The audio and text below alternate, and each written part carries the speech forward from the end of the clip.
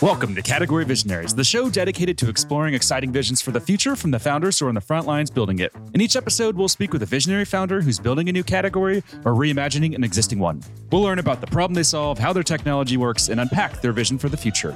I'm your host, Brett Stapper, CEO of Frontlines Media. Now let's dive right into today's episode.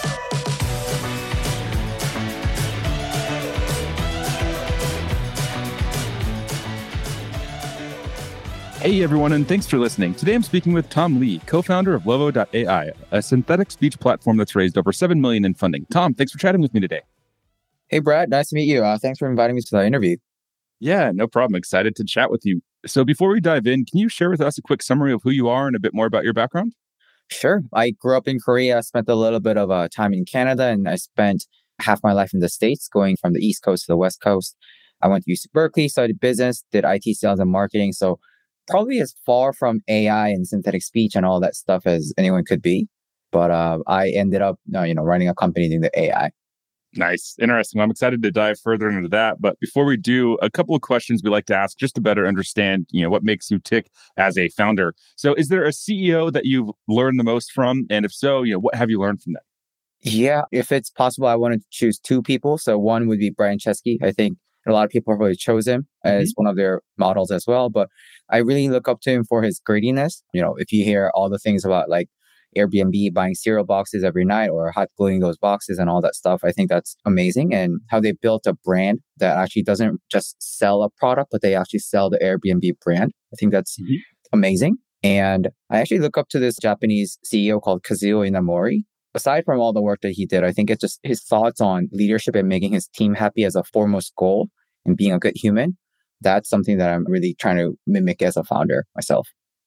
Very cool. I'll have to check out that second one, but I've definitely been following Airbnb CEO, and he's really just such an incredible entrepreneur. That's the early stories that they have of like the amount of hustle and the amount of perseverance they had is truly remarkable, and it makes sense. They deserve everything they have now with this massive company. Yep. And what about books? Is there a specific book that's had a huge impact on you as a founder? And this could be a business book or it could also be a personal book. Oh man, I think I'm probably gonna sound cliche, but 0 to 1. What founder doesn't like that book, right? But I really like the point, not about the 0 to 1 aspect, but more about the 1 to 100 as well, because not everyone is gonna do 0 to 1, right? And I think the world needs people who do 1 to 100 or 100 to 101. So I don't feel bad about a founder being a 1 to 100 person. So nice. And I love Peter Thiel too. He's I think it's probably controversial, and he's definitely a controversial guy. But I don't agree with all of his politics. I would say I agree with some of them, but I just admire anyone who's willing to stand up for what they believe in. despite all of the shit he gets from people. So you have to admire him. At least from that. Indeed. All right, let's talk about what you're building today then. So what's the origin story behind the company, and what's the high-level pitch? What's the problem customers are paying you to solve? Right. So starting with the origin story. So my co-founder and I both went to UC Berkeley. We met there. And we first hit it off at this student competition called the Big Ideas competition at Berkeley. We won third place, but we realized, we have much to learn about the world and how the companies work. So we both went our separate ways, doing our thing. And then 3 years down the road, he hit me up again. He's like, Tom, I have this idea.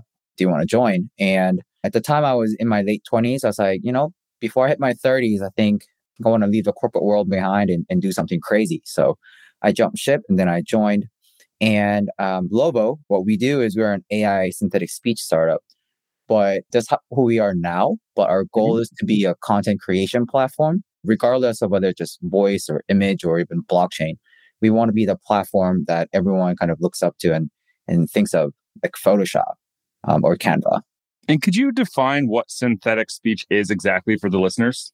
Sure. I think for simplicity's sake, imagine, you have a real human voice and we take that and clone that and make it available as an option for you to turn any text that you have into that voice. So you can make that voice say anything that you want, even if that person has never actually said that before in their life. Got it. So for example, I could have my voice reading blog posts that we've written in the past. Yep. And something that you actually never read in your life. Wow. I watched the documentary about Anthony Bourdain. Have you seen that? Yep, I have. That must have been a big deal in the synthetic speech world. But I watched that whole thing and I was thinking, like, how is he talking? I don't understand it. It makes no sense to me, like how he's narrating this thing because he's obviously Yeah. dead. And then I read the articles afterwards. I'm like, wow, that's pretty impressive. So I think that's really cool. Yep. And what does that look like on your end then in terms of the amount of content that you need to have, from the actual person's voice in Mhm. order to do it? This could be wrong, but what I understand from this space is, Nick, the reason they were able to do that with Anthony Bourdain is because there was so much audio footage and video footage of him that exists. So they were able to like take all that. And I've heard the same thing with those like Tom Cruise, AI videos that are going around on Right. social media. So can the average person do it if they don't have, this big library of content, or how much content do you need in order to do this? Yep. I think you hit the nail on its head. So the more data we have, obviously, the better it is. But the AI space has seen quantum leaps, especially last year and this year. And we've been in business for 6 years. So we've been really focused on R&D our AI model. So we only need a person to read 50 sentences. And I believe that's something an average Joe could do. Although our goal is to bring that down to 25 or even 10 in the future. Wow, that's crazy. So just from 50 sentences, you're able to distill enough to create a voiceover that really sounds just like that person? Yep, we can capture the tone, the character, the style, the phonemes, and how you even, if you have an accent, we can even capture that as well. Wow, that's incredible. And I see on your website you have 200,000 creators, which is super impressive across 41 countries and 7 million voiceovers created. So that's incredible. Can you talk us through, how'd you pull that off? How'd you attract that many users and how'd you acquire that many users? Yeah, so it actually puzzles me a lot too, because when we first launched in December of 2019, the market really didn't exist. For us, we knew we had the tech, we knew that the market would eventually develop. It was a blue ocean. But the hurdle was that we had to educate a lot of our potential customers, and the education part took a lot of toll. And as you can see with anything that has the catchline AI in it, people really get skeptical about it. So upfront, we did a lot of education, marketing, and content. But towards the end, so towards the end of 2021 and all throughout this year, we have not done any marketing, and we're continuously getting a lot of people coming in through word of mouth, which signifies that there is a huge demand and there's a lot of need from the market. And in terms of that user base, how is it split between like individual creators and then SMBs, mid-market, and enterprise? Are you seeing adoption on the like enterprise mid-market side, or is it more like small individual creators and freelancers?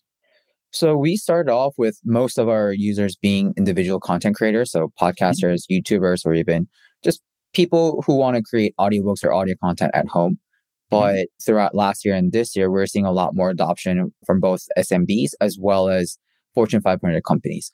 And, these might not be like the entire 20, 30 teams that use us, but it could be like a couple individuals in their marketing team or HR team or learning and management solution team adopting and using us in their fields. And are they mostly based in the US, or is there like a specific country that has the majority of users? Yeah. So about 75%, I would say, of our customers and users come from English speaking countries. So US, UK, Canada, Australia, and New Zealand. Mhm. And from the 25% rest, about half of them come from Europe and the other from Asia and Latin America and other places. And from following TechCrunch and all of these tech outlets, I see a lot of startups, and a lot of buzz around this space. I don't know if they're necessarily doing exactly what you're doing, but just synthetic speech as a emerging category seems to really be growing over time. So, Mhm. what are you doing, and how do you rise above the noise and capture the attention of people and convince them to use your platform? I think a lot of people worry that if we have a lot of competitors or people who are doing similar things, it's actually eating up a portion of our pie. But what we think is that the more players that we have, the bigger the pie gets. They're educating their customers, we're educating our users, and they potentially overlap. And I think where we jumped ahead is that we don't really do the same thing that our competitors do, even if it's working for them. We try to find the itching spot that our users didn't know, that we didn't know that they had. And we do this through a lot of rapid iterations of hypothesis, experiment analysis. And, we try to build the stuff that people want, even if we don't have the tech yet, instead of building something just because we have the tech at hand. Got it. That makes a lot of sense. Yeah. And when it comes to market categories, is your market category synthetic speech, or what's your view when it comes to categories since this is such a new field? So we try to look at us as content creation and IP space instead of just limiting us into the AI or synthetic speech. And that's because in the future, like we don't want people to just look at us as an AI company. We want people to be able to create a lot of content utilizing all their IPs, trade IPs on our platform. And then, unknowingly they realize, hey, like this is actually an AI company. Like, when you look at a computer, when you look at a well-functioning machine, you don't think about like what things go underneath or underneath the hood. You just want the tool to work well. And that's the product that we're trying to build. It's similar to a lot of the conversations that are happening out there right now with crypto, where if you have to say crypto or blockchain, then you're already in trouble. It should just be what's the fastest way to send a payment or fastest way to do something. Like that's what people actually care about. They don't really give a crap about the technology behind how something happened. They just want to see it happen. Yep, that's true. And is the long-term goal then going to be to eventually really sell and move into the enterprise, or are you going to really try to focus on just capturing all of that market from the smaller creators? That's actually a very tough and interesting question. And I think it's probably going to reveal a lot of our plans. I think there's a way for us to move in both directions just by differentiating our product within itself. And we realize that at a certain point, the enterprises that use us are not necessarily very different from the individual customers that we have, because as I said before, these are individual contributors within those companies, not the big machines. So having said that, I think we're focused more, first of all, with getting these individual customers to try us out. And then if they like us, it's going to lead to them upselling within their organizations. So I think it's kind of ties into our vision of product-led growth. So I think it's kind of going off topic a little bit, but if you look at how sales worked in the past, it was more so led, from CEO led or CIO led. And, you have all these fancy meetings and the sales cycles go on for 6-9 months. What we believe with product-led growth is if you create a product that people love and it's easy to use by anyone out there, they're going to start adopting it and then it's going to spread within the organization like wildfire. So that's what we're looking for. And I feel like PLG is another one of those topics that's a buzzword in the startup world right now. And from the conversations that I've had with people trying to do PLG, they say that a lot of companies go wrong where they just think this is like a little side tactic, or it's we're going to have like a free trial, and then they fail and their efforts fail. And then what I've heard is it has to be really at the core of the culture. It is a PLG company. Everything we do is guided by PLG, and that's what we live by. Would you say that's the case for you? And how did you instill that culture and those beliefs in your team when, for a big chunk of the time that SaaS has been around, it has been that more sales-led motion? I think that's a great point, because having come from a bigger company that's and I've been doing IT sales or SaaS sales there, I was more used to grabbing meetings with CIOs or CTOs and trying to, get them drunk and, do a lot of bigger deals. But I think what really changed is everyone in our team, most of our team is engineers and some designers, but they all think from a managerial perspective. So everybody's like, how do we make this more efficient? How do we make more money? Like, it doesn't matter what position or what team you're in. Everyone's thinking like a sales rep. Everyone's thinking like a managerial position. And I think that really helps us kind of focus and be laser focused on every week, every scrum, every iteration. People are just focused on really like just building a great product. Like they're not just, oh, I'm an engineer, I built it, you go sell it. Everyone's trying to think like, how do we make sure that we sell this properly? Makes a lot of sense. And I have to congratulate you on your website too. It's recommend all listeners to go check it out. It's beautifully designed, but more importantly, it's very clear what you do and the value that you can bring. And it really is obvious why someone would want to sign up and what the product is able to do. A lot of the websites that I visit with listeners and just in tech in general, you go on the website and you just walk away kind of scratching your head wondering, what the hell do these guys actually do? Your website's very, very clear and crisp, and it's very well done. Appreciate it. I'll tell our team. Yeah, no worries. Yep. No worries at all. And If we're looking at the synthetic speech space, I think there's a wider conversation that is taking place in the media around like the ethics of this, right? It was probably maybe 4 or 5 years ago where that Obama video came out where he was, saying something that he wasn't actually saying, and it was quite terrifying to see. So I think there's this ethical concern around this technology. How do you navigate that part of this technology world with those ethics concerns and the rise of fake news and misinformation and all of that type of stuff? This is, I think, a question that probably all AI or even the trendy tech companies all go through. And I think this question was probably asked when fire was first found or wheels or internet was first found. And I think it really has to do with tech can be good or bad. It really depends on how the person who is wielding it uses it.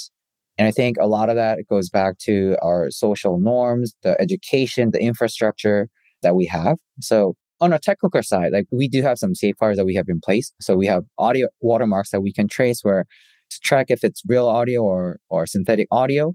There's also safeguards in our studio where if you try to create a derogatory, discriminatory, illegal, or all that stuff, content, we flag it and then we will alert you and then we will delete your account.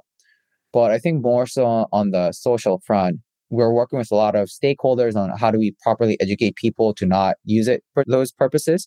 I think it really takes the entire village, or I guess the entire world, to really properly shape how we move forward in the synthetic speech area. Makes sense. And as you called out, that is the case with all technology in the past and current technology today. And it'll be the case with future technology as well, right? Where there's good ways to use it and bad ways to use it. So I think just making sure that the good guys win is always the key. Yeah, it's like, if it's something that you can talk about with your mom at a dinner table, then you know that you've made it to mainstream. And then, your mom's going to tell your kids like, hey, like don't steal from others, don't hurt others, and then don't use AI synthetic content to hurt others. Like if we get to that level, like then I think we're set. Makes sense. And as you brought this idea to market, what would you say has been the greatest challenge that you faced and how did you overcome that challenge? I think was educating people on why they need our service to start with. That was in 2019, 2020. People were like, I have my own voice. Like I have humans. Why do I need you? But I think that trend has kind of changed over time pretty rapidly. In 2020, when AI was a big thing. And I think this year, when generative AI kind of became the hot new topic, a lot of people are accepting the fact that AI could play a big role in our lives. Now, I think it's more so in convincing that this, like our tool is what they want, not something else. And, and thankfully, people are seeing that they need our product and they're loving it. So hopefully the trend continues. And are you seeing some people still being resistant to this idea of saying maybe, I don't know, it just feels weird or it feels inauthentic to have these fake voices, as maybe people could say? Like, do you see those conversations still happening at all? Or has it really transitioned and everyone understands this idea and seems to be okay with it? I would be flat out lying if I said everyone seems to be on board. But I think people are more acceptable now. People are like willing to talk. Before it was like, don't even talk to me about AI. And now it's like, all right, like, give me your spiel. Let's see. Let's hear it. Yeah. Give me your AI pitch. They'll at least listen to it. Yep. Yeah. And I feel like this last year has been huge for AI. Thinking through the examples like, what's the name? Dolly 2? Is that what it's called? Yep. Dolly. Yep. Yep. Everyone's been going crazy over that. And then that company Jasper AI had that, mega round of what was it, like 125 million Series B or something like that. So it does for sure seem like AI is moving past this like hype and buzz and here's how it's going to change the world phase to here's how you can actually use it. Like today, it is useful technology. It's no longer just a future technology. Yeah, and it's awesome because I think for the past, God knows how long, like over a decade, even after AI was a hot new keyword and a lot of companies adopted it, it was still in the realm of R&D and academic research, and people out there didn't really care. They didn't really need it. But with the advent of generative AI and a lot more focus on, UI and UX and really like helping people use it more in a seamless fashion, I think AI kind of got off the high chair per se. I think that's going to really bring about the mass adoption. Probably, hopefully, I think 2024 is going to be that year where that happens. And have you seen any adoption in terms of journalists using this? I'm seeing more and more outlets like Bloomberg does it where, instead of reading this long 20-minute article, you can just listen to it. But typically the voice they have is like a robot voice, Right. which I can't listen to a robot voice for 20 minutes. I'll lose my mind. But if it was the actual author, that would be super interesting and super compelling. So are you seeing any traction there on the media journalism side? I think media, the traditional media at least, I think is pretty slow with adoption here. And I think they're not seeing as much value because they believe that their readership is more prone to just reading than listening, which could be true. I don't have their data, but I do see them adopting, as you said, even the robotic voices as a good sign. Because in the past, they didn't want it. Now they're adopting slowly. So even if they're falling behind the trend, they're still on board. And I think, with more entertainment, so more games and other stuff coming in, the media is going to feel the pressure to join on board with AI as well. And do you think this puts voiceover actors at risk? For example, we produce about 30 podcasts for our clients, and we use a company called voices.com where we upload the script, and then they have an army of voiceover actors that submit it, and then we use that. That's not our preferred approach. We would actually way rather if our client would do the intro, but a lot of them just don't have time or their voices aren't ready yet, so they just can't do it. So for the whole ecosystem of voiceover actors, does this essentially displace them? No, I could say it doesn't, because in the traditional voiceover industry, how it is designed is the top 0.01% get probably like 99% of the business. But what we're doing is we're democratizing access to voices, and we're democratizing the chance for them, for the other 99% to really hop on this opportunity to be a part of new tech. And we're not just taking voices for free. Like we're giving them fair value. We're also doing revenue share with certain voice actors. And we recently started a voice NFT project. So earlier this year, we did a voice NFT project in English. And right now we're also doing a Korean voice NFT project right now. And what we're doing is you could be an amateur voice actor, or you could just be anyone who just has a good voice, but never really had a formal training. If you make your voice into NFT, now your voice has value as an asset, and you can sell it, you can rent it out, you can create secondhand content with it. So our goal is, yes, maybe we're taking off some business from the top creme de la creme voice actors, but we want to bring business to the more people around. That makes a lot of sense. And last question here for you before we wrap. If we zoom out into the future, let's say 3 years from now, what do you want the company to look like? And what do you hope the synthetic speech space looks like by then? This is not as easy as it used to be because, pre-COVID, we used to have all these questions like, what's your 3-year plan? What's your 5-year plan? And then after COVID and all these macro events happening, it's hard to tell where we're going to be in 3 years. But we do want to be known more as a content creation and IP platform rather than an AI synthetic speech company, because our goal is not just about voice. We want to include a lot of generative AI tech, and we want people to be able to seamlessly create content without really caring what tech lies underneath. So, we want to be a household name for a service that allows anyone to bring their idea to life through us with just a text script that they have. So if you're like an amateur author, poet, writer, bring that along and you'll be able to create a lot of content with us. So that's our goal. Amazing. I love it. Unfortunately, that's all we're going to have time to cover for today. But before we wrap, if people want to follow along with your journey as you build and potentially become a customer and a user, where's the best place for them to go? Check us out at www.lovo.ai. Follow me on LinkedIn. You can find me as Tom Lee. If you add Lovo at the end, you'll probably find me easier because I think there's probably like 5,000 other Tom Lees out there. Yeah, pretty common name. Tom, thanks so much for joining. This has been a blast, and I will be sharing this with my team. And you just acquired a couple of users here from our end because I can see a lot of different use cases. And as we were having this conversation, my brain was going wild with thinking of ways that I could incorporate this into our company and the clients we work with. So thanks so much for taking the time, especially given it's 2 a.m. your time. I really appreciate it and wish you best of luck in executing on this vision. Appreciate having me here, Brett. Thank you very much. Bye-bye. Yep. Take care.